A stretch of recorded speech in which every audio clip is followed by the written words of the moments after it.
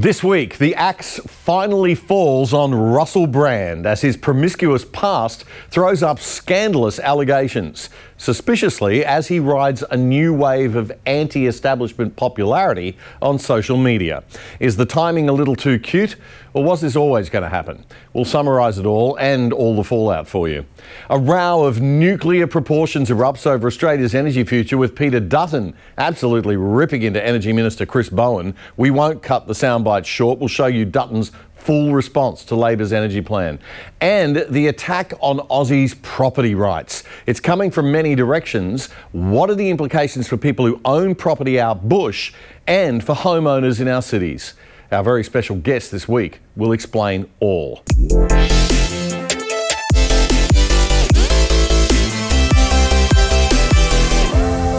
G'day Hobart, g'day Darwin and g'day Australia, and welcome to episode 224 of The Other Side Australia for the weekend commencing Friday, the 22nd of September 2023. I'm Damien Curry. So, we're getting a COVID inquiry. The PM announced it late this week, and immediately it was slammed by anyone with half a brain for the absolute waste of time it's going to be.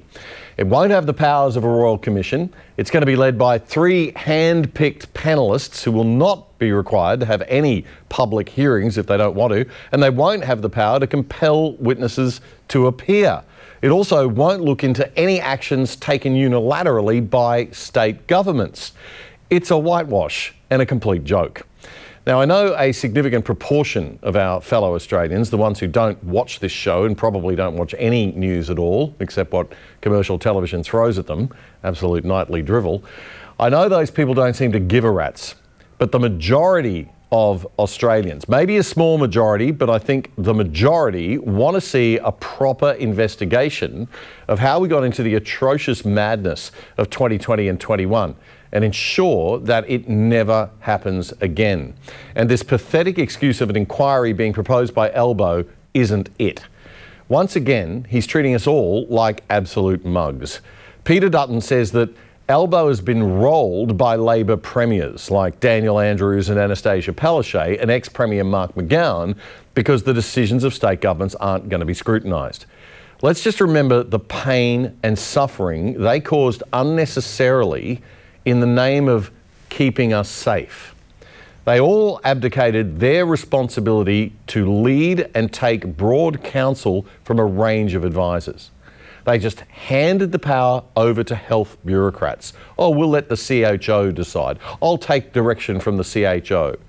They put our lives and livelihoods and basic human rights in the hands of a bunch of unelected government health bureaucrats. That's an utter disgrace. But again, none of this is going to be examined by this facade of an inquiry. Let's remember that these state and federal government decisions meant that millions of kids couldn't go to school for months. 1.6 million workers were put onto JobSeeker, paid for by debt that taxpayers are still paying off and will be for decades. Victorians spent 262 days locked down. 262 days in 2020 and 21. Dan Andrews acting on what authority exactly? Queenslanders were stopped by Anastasia Palaszczuk from accessing healthcare and visiting dying relatives. She blew $200 million on that Wellcamp quarantine facility that housed just about nobody. So, who are the 3 people that will lead this non-inquiry? Well, one of them is Angela Jackson, former Deputy Chief of Staff for Labor Finance Minister Lindsay Tanner, someone who tweeted in 2020 and 21 endorsing lockdowns and mask wearing. Great. We had some of the longest and most draconian and damaging lockdowns in the world in this country, and none of it was justifiable by the risk that we as an isolated island nation actually faced. And worst of all, the Liberal federal government, the denial of the fundamental right of Australians to come home to their own country, to leave their own country and return as they wished. Put people in quarantine if you have to for 2 weeks in the middle of the Northern Territory, but you cannot deny someone holding an Australian passport the right to come home, as we did. We denied people the right to cross state borders as they needed to be with loved ones, in often cases dying loved ones, and seeing them for the last time or not seeing them for the last time. And people couldn't even travel to their holiday homes if they wanted to, if they were too far away from the city where they primarily lived. What the heck were we thinking? We've got to ensure that this nonsense can't ever be enacted again, no matter how frightened any government is able to make the people. And don't even start me on the utter outrage of mandatory vaccinations and banning of alternative medical treatments and the witch hunt that dissenting doctors had to endure and are still enduring. I'm pro-vaccine, but I'm not pro-mandate. That's an outrage. This was a virus that caused deaths almost exclusively in people over 70. Has any nation on earth ever thrown their young people under a bus to save their elderly, quite like we did during COVID? We made our young suffer, in some cases quite significantly, to protect the older generations from a virus that didn't even kill most elderly people that were infected. And our young will be paying off the debt for decades to come, the financial debt, never mind the emotional debt or the academic debt. Shame on us. A minority of loud, pushy, obnoxious Aussies bullied the rest of us into submission with their over-policing, busybody ways and their appalling disregard for fundamental principles of our liberal democracy. We don't have to wonder in Australia whether we would have fallen into the horror as fast as the Germans did in the 1940s as a people. We've proven that we would have slid into Nazism at the same rate or even faster than our European former enemy. We were generally, collectively, a pack of pathetic little COVID Nazis and dobbers. And we need a truth-telling Makarrata commission on this more than anything else. And we need a constitutional change on this more than anything else to ensure it can never happen again. We need a full royal commission with sweeping powers into COVID and the management or mismanagement of it. And sorry, Albo, but we won't stop demanding it until we get it. This latest little attempt to bluff us is going to fail, just like your voice is going to fail. So not long to go now until we waste a truckload of money the country doesn't have on a referendum to vote on something that we don't need and that won't help disadvantaged Aussies one bit. Given the money ploughed into the Yes campaign, including $2 million from the ANZ Bank most recently, we're going to be bombarded with 3 weeks of emotionally manipulative images of disadvantaged Aboriginal people and guilt narratives. And they'll use children to sell their message, as they always do. Don't fall for it.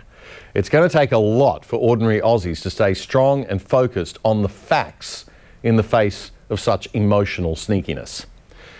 The constitutional change of The Voice is about cementing the principles of the Uluru Statement, which says that Aboriginal and Torres Strait Island nations were the first sovereign nations of this land, that sovereignty has never been extinguished or ceded, and it coexists with the sovereignty of the Crown.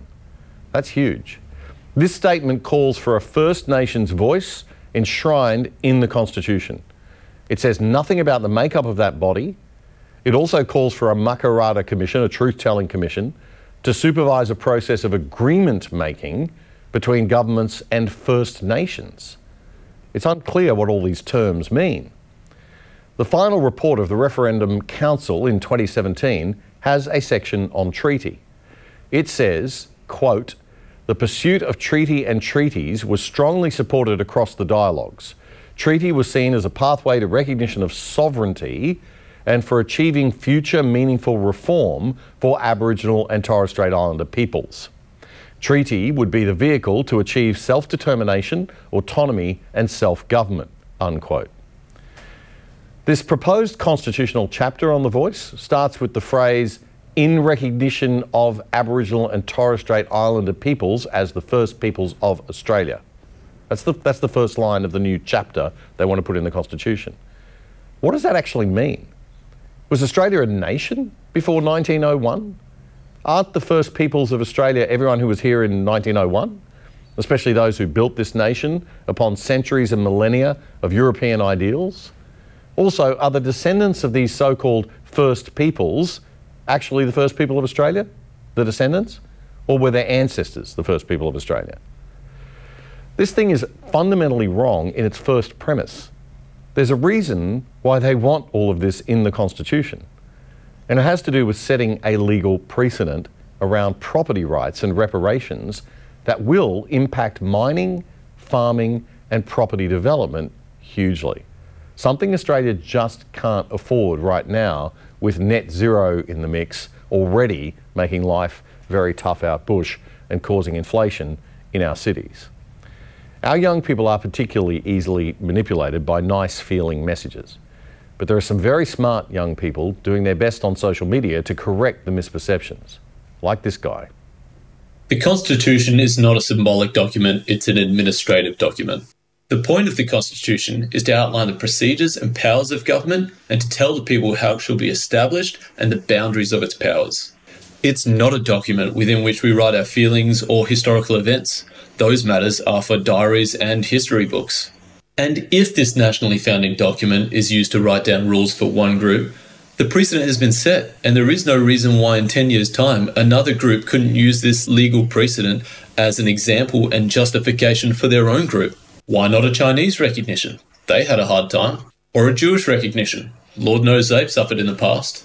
How about Italian, Greek or Lebanese? They're minorities within Australia. If the principle is that racial groups who have suffered past injustices deserve a special seat at the political table, then every group is going to need one. I think it's time the elders of the nation sat down with the young. Pick 3 young people you know and have a conversation with them in the next 2 weeks about the voice and what it really means. Everything we all want to achieve to help disadvantaged people can be achieved without constitutional change. So what is this really all about? Ask yourself that as the emotionally manipulative TV ads start playing.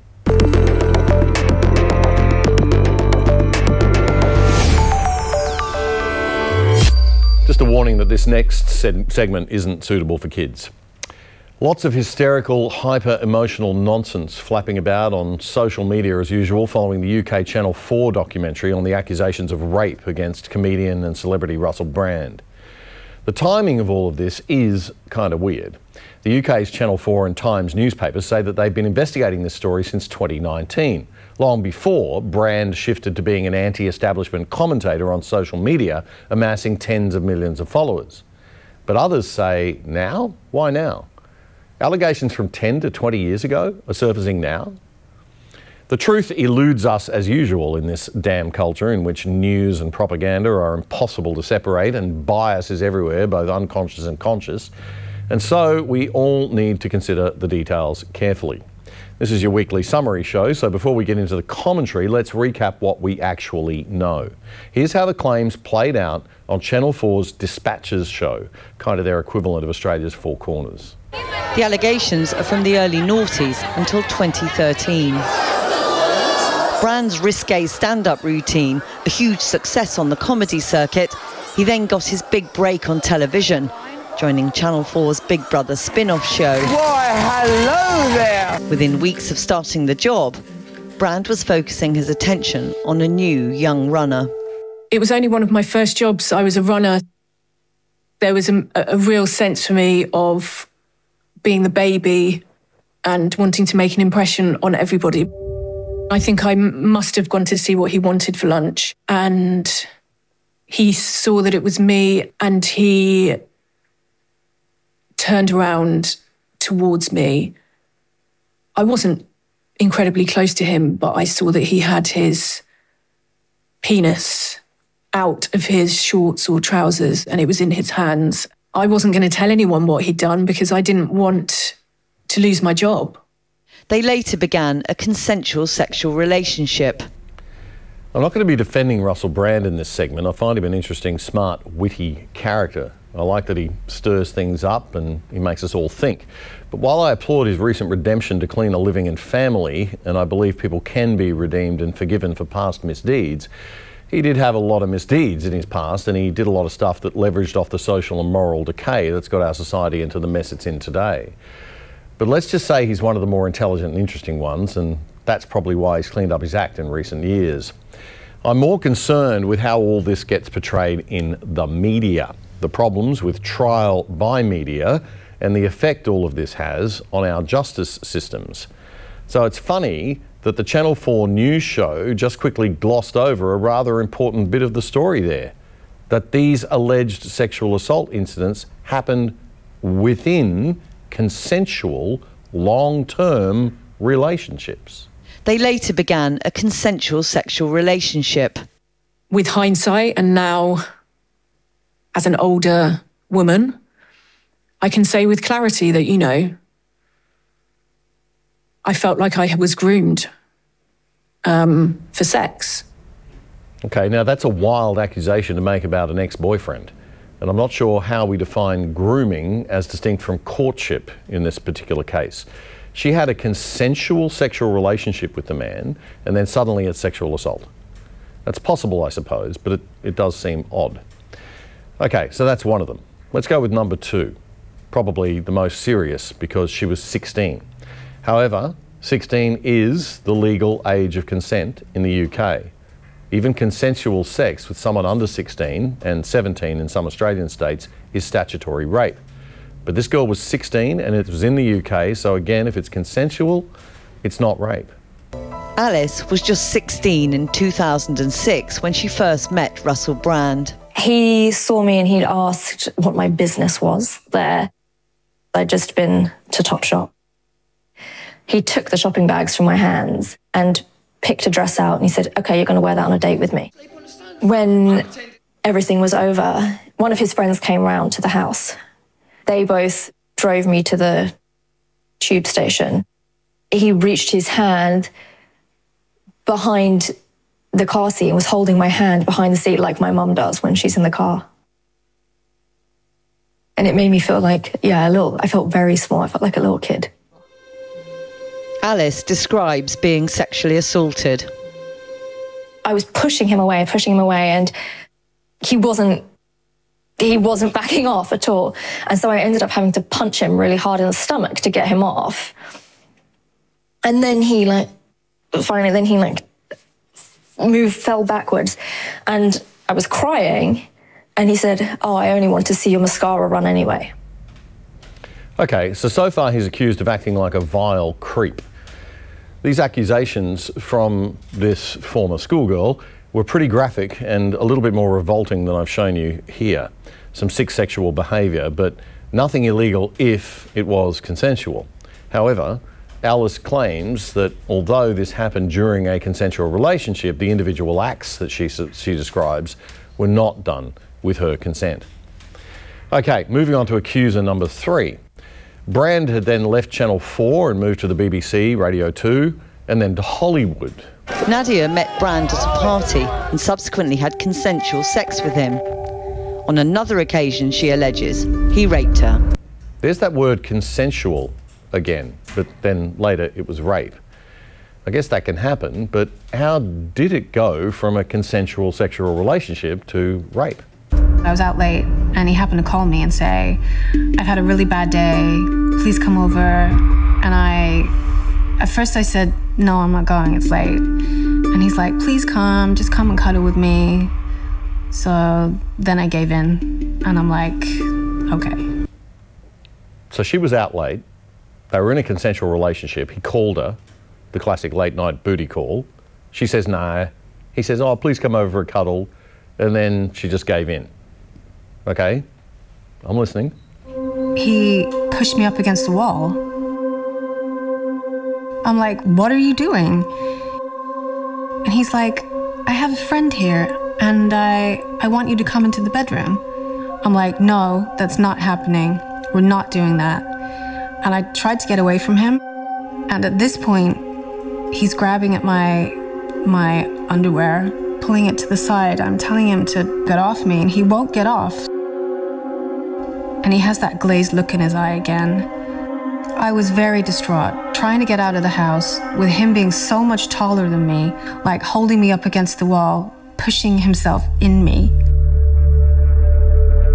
I couldn't move.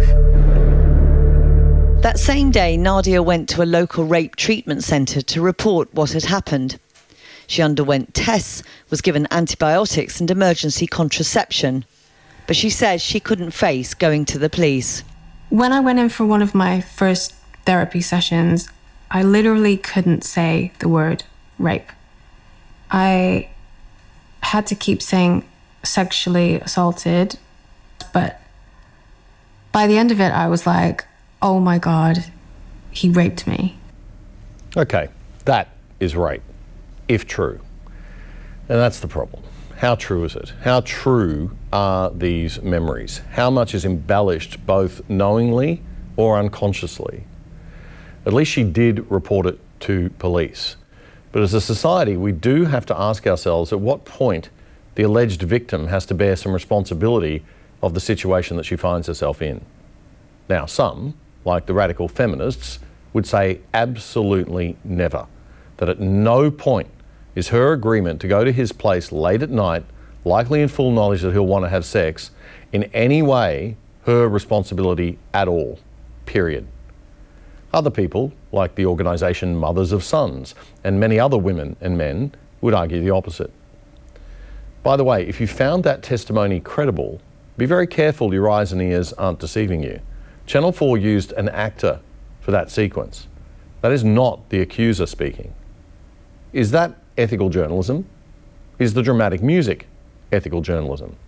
Is intersplicing it, as they did with lewd sound bites of Russell Brand, of which there are many offensive ones to choose from, ethical journalism? Like this clip that they strategically put on right after the soundbite of that third accuser. I worship divine sexual female energy. Yes, thanks. I'm saying that not only because it's true, but also because it's nearly the end of the show now. And I know if I say stuff like that about women and divine sexual energy at the end of the evening, there's no way I ain't getting laid after the show tonight. And you can't really say you weren't warned hanging about with a guy like that, right? So just a reminder, I'm not defending Russell Brand here. I'm suggesting we all look at the way our criminal justice system works and why trial by media is so very, very manipulative and often very distorted. Okay, so that's the allegations. Now it's time to give Brand the right of reply. He put this video out the day before the UK Channel 4 show aired. I've received two extremely disturbing letters, or a letter and an email, one from a mainstream media TV company, one from a newspaper, listing a litany of extremely egregious and aggressive attacks, as well as some pretty stupid stuff, like my community festival should be stopped, that I shouldn't be able to attack mainstream media narratives on this channel. But amidst this litany of astonishing, rather baroque attacks are some very serious allegations that I absolutely refute. These allegations pertain to the time when I was working in the mainstream, when I was in the newspapers all the time, when I was in the movies, and as I've written about extensively in my books, I was very, very promiscuous. Now, during that time of promiscuity, the relationships I had were absolutely always consensual. I was always transparent about that then, almost too transparent. And I'm being transparent about it now as well. And to see that transparency metastasized into something criminal that I absolutely deny makes me question, is there another agenda at play? Particularly when we've seen coordinated media attacks before, like with Joe Rogan when he dared to take a medicine that the mainstream media didn't approve of, and we saw a spate of headlines from media outlets across the world using the same language. If you're accused of these sorts of crimes in the media, there's no out for you. If you say it's a setup, when you deny it, your attackers will just say, oh, you're just saying that as a good way out. In fact, Russell Brand's case is interesting in this dimension because they've gone so far as to say that his entire new anti-left-wing online career, in which he's amassed millions of followers, is all a ruse to get support from the evil alt-right. The only way to know the truth is for the evidence to be laid out in a court of law before a jury on a case-by-case basis. I don't mind them using my books and my stand-up to talk about my promiscuous consensual conduct in the past. What I seriously refute are these very, very serious criminal allegations. Also, it's worth mentioning that there are witnesses whose evidence directly contradicts the narratives that these two mainstream media outlets are trying to construct, apparently in what seems to me to be a coordinated attack.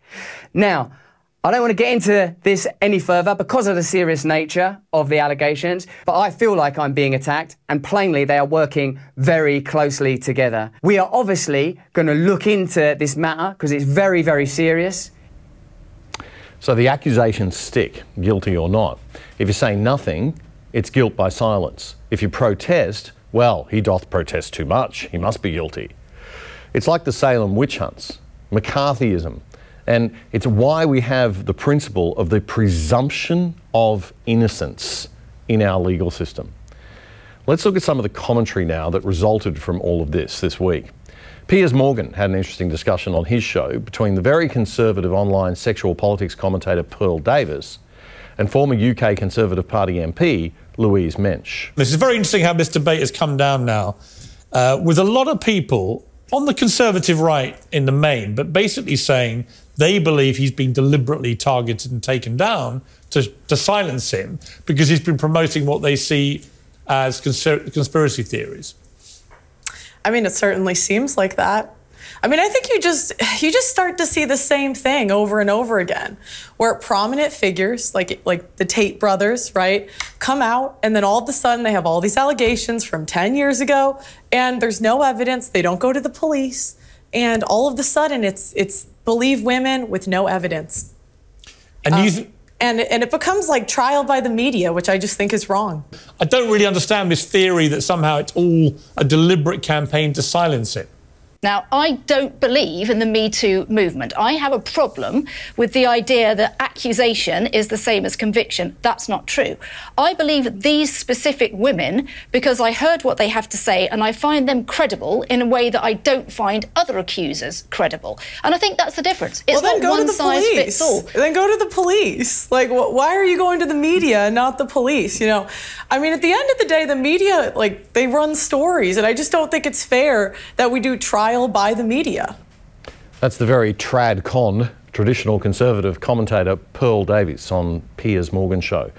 Piers rightly pointed out that women often find it hard to go to the police, and only 1% of rape allegations in the UK result in conviction. On your own show today, Piers, one of your earlier guests who was actually defending Russell Brand said that she had been raped and the police treated her very nicely, but when you pressed her and said, then what happened, we heard what happens all the time to women that make these accusations. The Director of Public Prosecution said there were 2 people in the room. I can't prove anything, and they didn't bother to bring a case against the guy. But, like, and that was somebody who was defending Russell Brand. You're just assuming they're telling the truth. I don't think it's assuming that I mean, where I disagree with Louise, I listen to them. I don't think it is sensible to automatically believe any accusers about anything.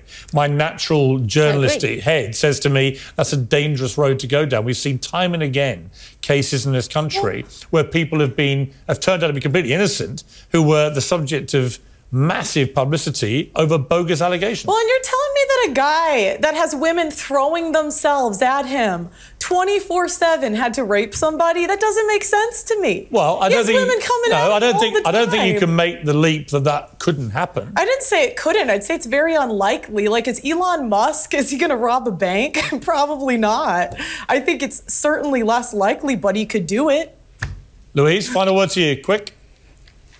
He had thousands of women, yeah, but he decided he had to go and pick up a 16-year-old from school. Look, I don't have to see him convicted in a court of law to believe these accusers, because these specific accusers are credible. Okay. Their stories are credible. Why are they credible? We've got to leave it there. Listen. Remember, Louise Mensch didn't actually hear what the accusers were saying, as she claims. The Channel 4 show used voiceovers and actors and a lot of visual and editorial manipulation in their story, as we mentioned earlier. See the problem with that now? The problem with allegations made in the media is that we simply can't know. And no, we cannot destroy people's reputations and livelihoods simply on the basis of unproven allegations. We also apparently can't trust departments of public prosecutions and chief prosecutors to act without political or personal motive, as we've seen in Australia. But we do know a few things. Firstly, accusers who wait years to make claims and do it through the media simply aren't as credible as those who go to the police quickly. Only one of the 3 accusers we saw in that Channel 4 show did go to the police. Brave and smart on her part. Secondly, independent evidence is almost impossible to gather in rape claims, especially date rape or in cases where a victim says they withdrew consent in a consensual relationship or encounter. We can't really know what happened in private encounters, and we must never reduce the burden of proof. Thirdly, claims on politicians and celebrities who can be extorted for millions of dollars or who have high reputation, value and influence that some want to destroy become even less credible. We need to be super wary in these cases. Fourthly, We do know that radical feminists will conduct organised witch hunts against such figures, and their hatred of men and conservative politics will blind them to fairness. And we do know that a very small minority of women are sociopaths who will happily throw real rape victims under the bus by making false accusations for money or fame or attention or child custody. Now, there are a very small percentage of men out there who are sociopathic rapists and will exploit this. We can only hope and pray that they get convicted on the evidence, or that they get their punishment tenfold via karma or in the afterlife. But there are just some places that human law can't go, and police should never be allowed. And one of those places is into our homes, our sex lives, and our bedrooms. And we unfortunately just have to accept that. Finally, we certainly must uphold the core principle of innocent until proven guilty, the presumption of innocence. An incredible concept that is the backbone of our entire legal system. And contrary to what a lot of the pitchfork mob rule people on Twitter seem to think, this also means that a person is innocent, if not proven guilty, by the way. Bruce Lehrmann is innocent. George Pell is innocent. As much as we might want to believe otherwise based on what we think we know about a case, the failure to prove guilt in a court of law means innocence must be presumed. There's also the principle that it's better 10 guilty people go free than one innocent person is falsely imprisoned. That's also a very important one to uphold in our system. Now, I know that all of these points I've just made really suck for genuine rape victims. But the answer isn't to lessen the burden of proof or deny the presumption of innocence or allow trial by media witch hunts. High-profile US media commentator Megyn Kelly made this very good point on her show this week. Alice says she was 16. She's now in her 30s, so it was some 14 years ago, I guess. She said she was 16, he was 30, and then 31 while they had a 3-month affair. He would send corporate cars to go pick her up at her high school and bring her to him where they had sex repeatedly. This young woman's mother allegedly objected to the affair, but nonetheless dropped Alice off at Russell Brand's apartment over and over. Mom, that's a fail. That you get an F on your motherhood. Can I just tell you guys, I realize that the knee-jerk instinct now by so many is Russell Brand is wrongly accused. These women are all liars.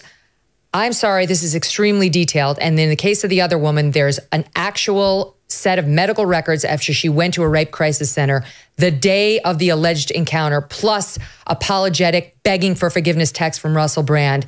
Could you please for a second stay open-minded to the possibility that the women are telling the truth? We don't need to so overcorrect from the Me Too movement that every woman gets completely disregarded and called a liar when she finds the guts to come forward and make an allegation. They may be telling the truth. It's worth investigating. We don't need to knee-jerk condemn him, and we don't need to knee-jerk condemn them.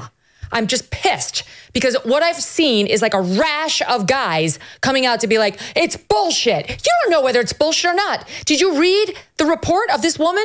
Did you read the alleged rape details? Did you read the text message that she has from Russell Brand begging for forgiveness? There's at least enough for us to want more facts.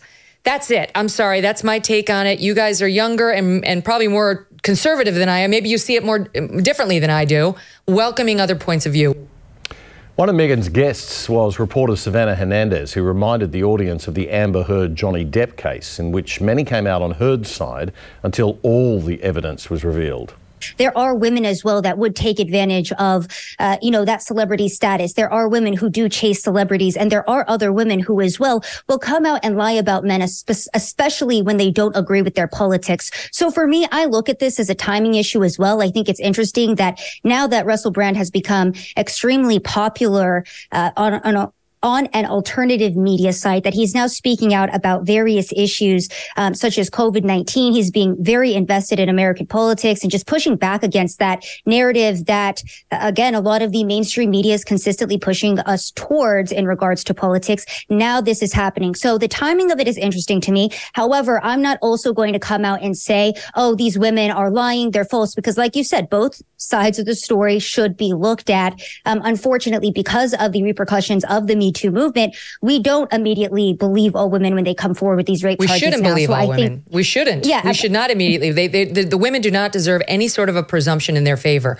period. The Me Too movement proved that. But what we also don't need is to overcorrect the problems of the Me Too movement and go back to, okay, so now they're all liars. They don't even get an open-minded hearing on their claims, especially when you have this many coming forward. It's bullshit that this has become a conservative liberal thing, that now conservatives knee-jerk defend any man accused and liberals knee-jerk believe any woman who makes the accusations. It's wrong. Keep an open mind and judge on a case-by-case basis. Yes, and maybe we need to do that in a court of law with rules of evidence and not engage in trial by media. We all want the quick answer. We all want to have it all solved straight away. We've got to all learn to just accept that we don't know until a proper trial is carried out. That's Megyn Kelly with some very wise words on her show this week. A new 2024 US presidential election poll from Reuters and Ipsos released this past week shows that if there was a race between 45th President Donald Trump and President Joe Biden, Trump would win the election in a landslide. The poll was conducted last week and surveyed more than 4,000 people. Political news website DC Inquirer says the result spells doom for Biden, showing Trump leading in all of the 7 most crucial states that determined the 2020 election. And not just by a little bit. In all 7 states, Trump crushed Biden by 6 points. If all the other states remain the same as 2020 and 2024, Trump will win 312 electoral votes to Biden's 226, a massive victory. Meanwhile, a Rasmussen poll in the state of Georgia, that's the state where Trump is facing charges of election interference, showed that Trump would beat Joe Biden with a 9-point landslide victory, 47 to 38. And 56% of Georgia voters believe Trump is being treated unfairly, with 53% saying that they'd support state officials convening a special session of the legislature to stop the prosecution of Trump.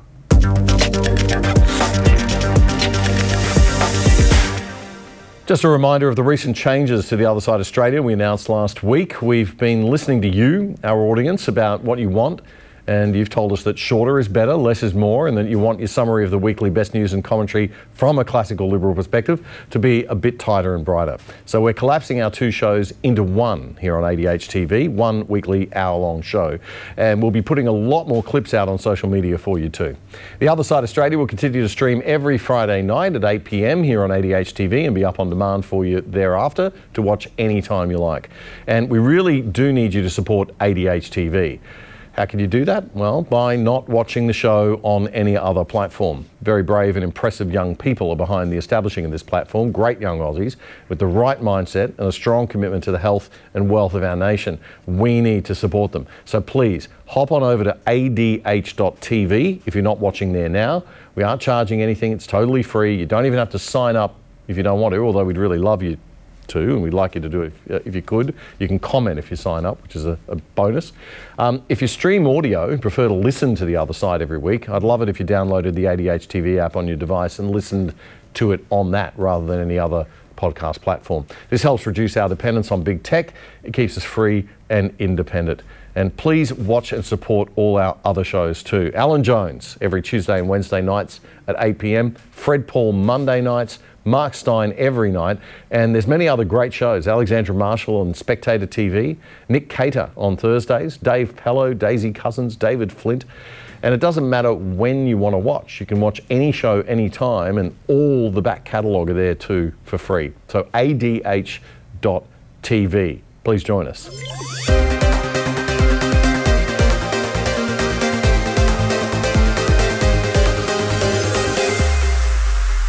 Get ready for brownouts and blackouts, folks. The bureaucrat managerial class who run our nation badly have done it. The Australian Energy Market Operator, AEMO, has admitted the renewable energy build-out is behind schedule and over budget, and our electricity supply is under threat unless we do something to shore up our coal-fired power. Gee, what a surprise. But we all had to listen to the Greens and the Teals and Labor and all the kiddies, didn't we? We couldn't listen to the crusty old adults warning us of the bleeding obvious. Climate Change and Energy Minister, the brilliant Chris Bowen, is still rejecting, even considering, the only really economically sound solution, nuclear power, delivered via small-scale modular reactors. Something almost every other country in the world is doing or considering, but we aren't. Renewables are collapsing because companies don't want to invest until the government sorts out transmission lines. It's one thing generating the power, but how are you going to get it where it needs to go? Getting the access to the farmland and the beautiful, natural, untouched parts of our country so that we can wreck them for so-called green energy, well, it seems people out back aren't so keen on having massive, ugly power lines, solar farms and wind complexes all over the place. Go figure. Again, who knew? Everybody. Bowen thought he'd be clever this week and dismiss nuclear as silly. His little plan backfired. Peter Dutton shot back and had him on toast. $7 billion. Do you think this is true? Well, look, I just think Chris Bowen, frankly, is unhinged on all of this at the moment. Chris Bowen did numbers before the election and he promised Australians on 97 occasions that he would bring power prices down by $275. I mean, has anyone's power bill gone down by $275 under Chris Bowen? No, they've gone up dramatically the other way, a 16% increase year on year, and the prices will only continue to go higher under Labor because he's now proposing rolling out 28,000 kilometres of poles and wires at the cost of $100 billion plus, and analysts talk about Chris Bowen's plan costing between $1.2 and $1.5 trillion.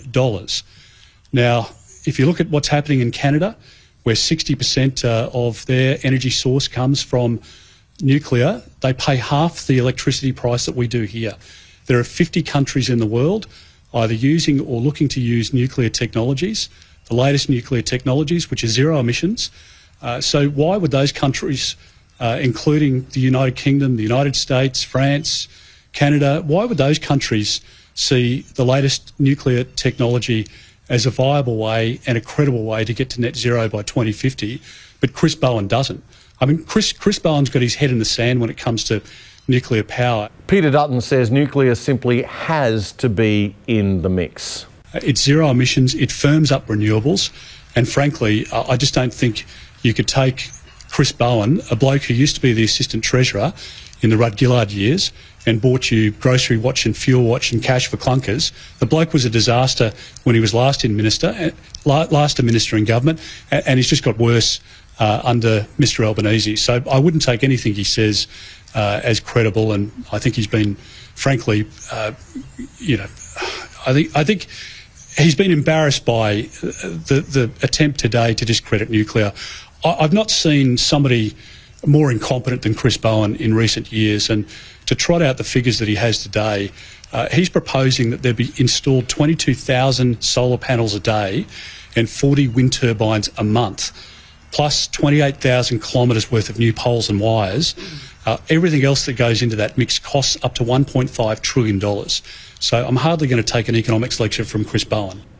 That's Opposition Leader Peter Dutton speaking to the media on Tuesday. We also need to slow right down on shutting down coal, especially when China, a state that can be quite hostile to Australia, is building 2 new coal-fired power stations every week. I think we've got 7 all up. Such a big impact on the world our sacrifice will make. We've been misled, folks, by political parties like the Greens, the Teals and Labor, and by business interests in wind and solar. Misled and manipulated by them so they could win our votes. Never again. Wind and solar will wreak havoc on our countryside and impact people's property rights.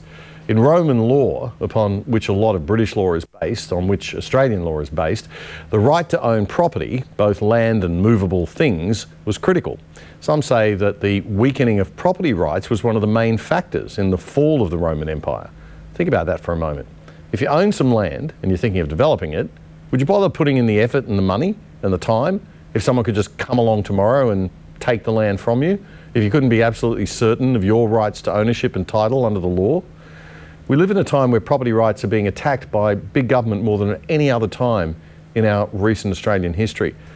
Property Rights Australia is a not-for-profit organisation, not aligned to any political party. It's been around for 20 years now, and it focuses on challenging government decisions that affect people's property rights. Its president and chairman, rather, is Jim Wilmot. Jim, welcome. Yeah, Thanks for joining us. You're Yes. a biosecurity scientist, and it's great to have you on the other side of Australia today. Yeah, glad to be here, Damien. Jim, tell us firstly what Property Rights Australia is all about, how it came into being.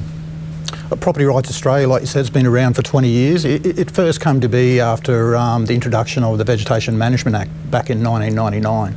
And with that, with Peter Beattie and how they rolled that out, and I guess the way they rolled that out, there was a lot of incorrect mapping. Landholders did clearing based on that mapping and then got taken to court. So we stood up with those landholders, and we took the government to court and helped them take the government to court and won those cases. So we're purely grassroots from the bottom up. So that's how you started, and then you've kept going and from we've there. kept going. We hold government to account on any scientific data they perceive to use on the basis of legislation, and we also hold their corporations and departments to account. We hear a lot about scientific data being, gospel. It isn't always, right? I mean, if it's not based on research, it's based on modelling a lot of the time. The bulk of the data that is affecting our property rights is based on modelling. There's no evidence-based data anymore, or very little. So you put bad assumptions in, you get bad modelling out. Right. And we see that time and time again. So we call the government out on their lack of scientific data to justify the legislation that is constantly eroding our property rights. And it's happening every single day, and they're really ramping it up now. Now, I don't think people in the cities get it. I think in the country, you guys are feeling it much, much, much more. In fact, it is destroying people's livelihoods and, in some cases, people's lives, right? Definitely. Like, look, even just with the Vegetation Management Act, people have been lost their livelihoods. There's been cases where there's been deliberate manipulation of evidence to prosecute people. To have encumbrances on their land. God. And that's there all on the public record. And when you look at the reef legislation, a lot of that is based on modelling, and that there's huge gaps in data. And we just get so frustrated with the modelling that's used, and that's constantly taking away our property rights. And I think regional people, as part of the rollout, and I call it reckless rollout of these renewables, have had enough. You see over history where government, it's always been top-down approach with policy development, with legislation. Yeah. And they wonder why people are starting to revolt. They wonder why there is no social licence with these renewables. Well, Chris Bowen hasn't been very consultative, has he? I mean, it's been very, very autocratic. And this is the way we're going. We're not doing nuclear. We're doing wind. We're doing solar. We're shutting down coal. We're moving at 100 miles an hour. And now, as everybody predicted, we're going to be stuck with brownouts and blackouts. Worst of all, we've got this horrible scarring of our natural environment, which is kind of weird because you would think green energy should be green. You sent a few photos through that were taken the other day. We might just have a look at those now if we can pull those up, Aaron, and maybe Jim, you can tell us what we're looking at with these pictures. Yeah, sure. Where is this? These photos are up around, that's the Caban wind farm, so that's about 70 k's southwest of Cairns. Okay. And you can see, I liken wind turbines and development as invasive species with my biosecurity background. They are a blight on our rural landscape, our pristine native landscapes, and there's a lot of, I guess, environmental impacts that people don't see.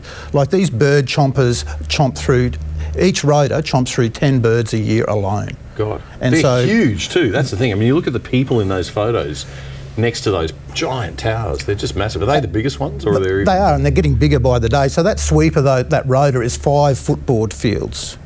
Whoa. And they're 300 metres high. Each one of those blades are 100 metres long. So you can imagine, I guess, like the area that has to be, that's in heavy industrial activities to get those rotors up there, to build those towers. There's 800 to 1,000 cubes of concrete into the base.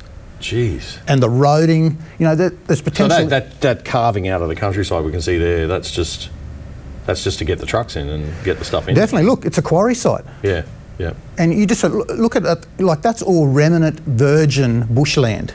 And the thing that really is peeving regional communities off, because you have to look as what we've have, the regulatory burden that we're under with the Vegetation Management Act, with the reef regulations. You know, we're not even allowed to have a bare area the size of this table here, Damien. If we have a bare area the size of this table here, it's enough for the reef police to, hi Jim, we want to see your place. We've flown over in a satellite. We've got a bare area here. Wow. You know, what are you doing about it? Where are your records? How many stock are you running? You can do this. Then you can have do that this. massive hole. That's right. There seems to be very limited regulation for the rollout of these things, where regional communities, farming, the food and fibre production of our country is suffering under regulatory burden, where these guys seem to have a free ride. Okay, so these are the foreign power companies, renewable energy companies coming in saying, you've got to let us do what we need to do to get this going for you, and they're just letting them do it. Meanwhile, they're stomping on Aussie farmers. And definitely, and it's not just the environmental impacts, it's the social impacts as well. Like with wind development, they don't even have to consult the public. They don't even have to consult the communities that they build these things in for. And so, you know, and the other thing is too, there's transmission lines hooking all this stuff up. Now there's, like, I talk about Kilkeevan, which is west of Gympie. So there's big transmission line being proposed out of the pumped hydros there. And so, like, there's already evidence there that if you live within sight of one of these big lines, and they're big, fat 500 kV cables, 80 metre high towers, your property can be devalued 30 to 50%. They already are devalued. Wow. So what we're going 500 kilovolts is a heck of a lot bigger than huge. They're huge cables. They're massive fat cables. Queensland power companies, their corporations, have never dealt with 500 kV lines. They've actually had to send their engineers down to Victoria to learn how to work these things. And so that is going to scar the landscape. And from my background, the biosecurity background, if you punch through these big easements through a lot of pristine wilderness and a lot of different land types, you're going to open up for the introduction of a lot of biosecurity threats. You're going to open, and that's going to impact on our food and fibre production. When you open up land like that and you leave it bare, like you've seen in those photos, you not only get increased erosion and sedimentation, it lets in all invasive species. It lets in potentially more vertebrate pests, feral pigs, and they're all carriers for emergency animal diseases. So the thing is, Damien, we really haven't thought, like under the Queensland 2022 Blueprint Energy Plan, they're saying there could be up to 3,000 of these wind towers needed by 2035. Just in Queensland. So you just think, they say that's going to cover about 600,000 hectares. You go, 600,000 hectares. But you look at the capacity factor of wind turbines. You know, across Australia, you know, well, let's give it 30%, and that's high. And so 30%, well, really, you've got to times that by 3 to get anywhere near 100%. So already you're looking at 1.8 million hectares under wind turbines. God. So when they say this power plant can produce X gigawatts, or power 2,000 homes or whatever, right? They mean at full power, but none of them run at full power. They run at 30%. That's right, 30% on average. So it's just genius. And then you've got solar panels as well and solar farms, and so they operate around 22%, and so you can times that by 4. So what you're going to see is this patchwork quilt of large industrial renewables spread out across all our farmlands, all our wilderness areas, right from Victoria up to Cairns in Australia. So there is going to be millions of hectares. Linked by these big cables. Linked by these big cables. This is just going to be a pincushion, Damien, across. It's going to be a blight on our land. And it's not just the environmental impacts, it's the social impacts. Yeah. It's because some landholders say, well, you know, I'm getting $10,000 a wind turbine to have it here. It's great. And the person beside me says, well, I've got to live beside this. I've got to live beside this solar farm. I'm getting nothing. And I'm getting nothing. So they're at each other. They are. So that is splitting the community as well. There's been no study of the cumulative effects of rolling out the mass industrial like wind and solar projects across our regional areas. Shouldn't we just pause and make sure we're looking at this as the best way? Because the other thing, like, who's speaking out for the animals? Who's speaking out for the koalas? Like, there's over 10,000 hectares of koala habitat that has been destroyed already. Like, who's speaking out for, like, the wedge-tail eagles? Just near Kilkivan, there's where the pathway or the proposed new transmission lines are going. You know, there is one of the largest populations of wedge-tail eagles in Australia. And you look at the Queensland's own government fact sheet of what are the biggest threats to wedge-tail eagle survival, and guess what, Damien? It's high voltage transmission lines. So after decades of farmers getting hammered and mining companies, the mining industry getting hammered, yes, we now have a situation where we're doing more environmental damage than any of the things that you guys have been drowning in regulation over for decades. Definitely. And we're just letting it happen because we've got to prevent brownouts and blackouts. It's incredible. Now, there's a massive 500 kV cable connecting New South Wales and Victoria, is that correct? Yep, that's right. And a lot of these cables too come out of wherever there's pumped hydros, like the one they're going to have at Barumba. There's another one that's going to have just near Toowoomba, and there's another one up in the Pioneer Valley, just in behind Mackay. So whenever these have these big pumped hydros, and then you've got these big lines that come out of that feed renewable energy in, where they pump the water up to the top reservoir during the day where there's a lot of renewable energy, let it go at night to generate power. What people don't understand with these transmission lines that are connected that allow them to put the renewable energy in to pump the water up is that they are an enabler for more industrial scale wind and solar projects. So wherever these lines run, that's where you're going to have these hubs, and they call them renewable energy hubs, and that's just going to bring in so much more industrial scale wind and solar. If you look at AEMO's step change scenario, so if we look at, and this is what that's like, is most likely to occur given the rate of renewable development now in Australia, they say between 2020 and 2030 there's going to be a tripling of renewable energy, wind and solar at industrial scale. And then the next decade over that, 2030 to 2040, another doubling.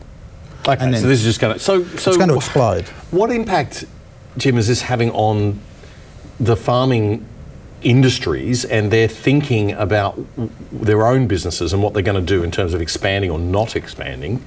What impact is that going to have? What impact is it having on the ground out there in regional, rural Australia? And what impact's that going to have on our food supply and all of the other stuff? Well, you can see, like from Victoria, right up through to Queensland, it actually restricts what you can do under these lines. It restricts what farming you can do. It constricts what fire management you can undertake. Just think of it, these rotors on these wind turbines are 300 metres high. What do you think's going to happen in an event of a fire on top of these ranges or near these ranges where you've got to bring in aerial water bombers? Are they going to want to fly around 300 metre high turbines? No. So, and really people are looking at this and they can see these, what they call regional plans.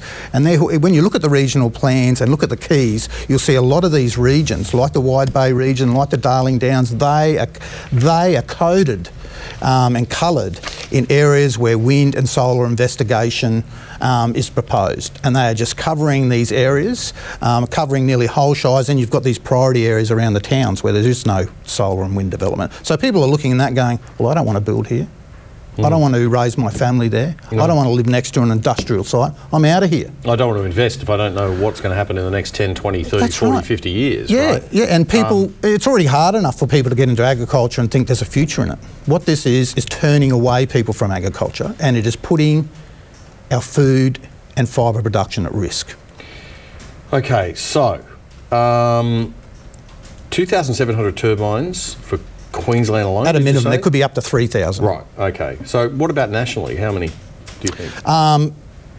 Well, look, we've got offshore as well. Right? Yeah, we've got offshore. And look, there's if you use the precautionary principles, where I know Greens and Labor always do when it comes to environmentalism, we should, you know, if there's a chance that this could happen, we should be very cautious about it. Well, look at the beaching of a lot of whale species around the world, and supposedly from the sonar used in offshore wind development construction.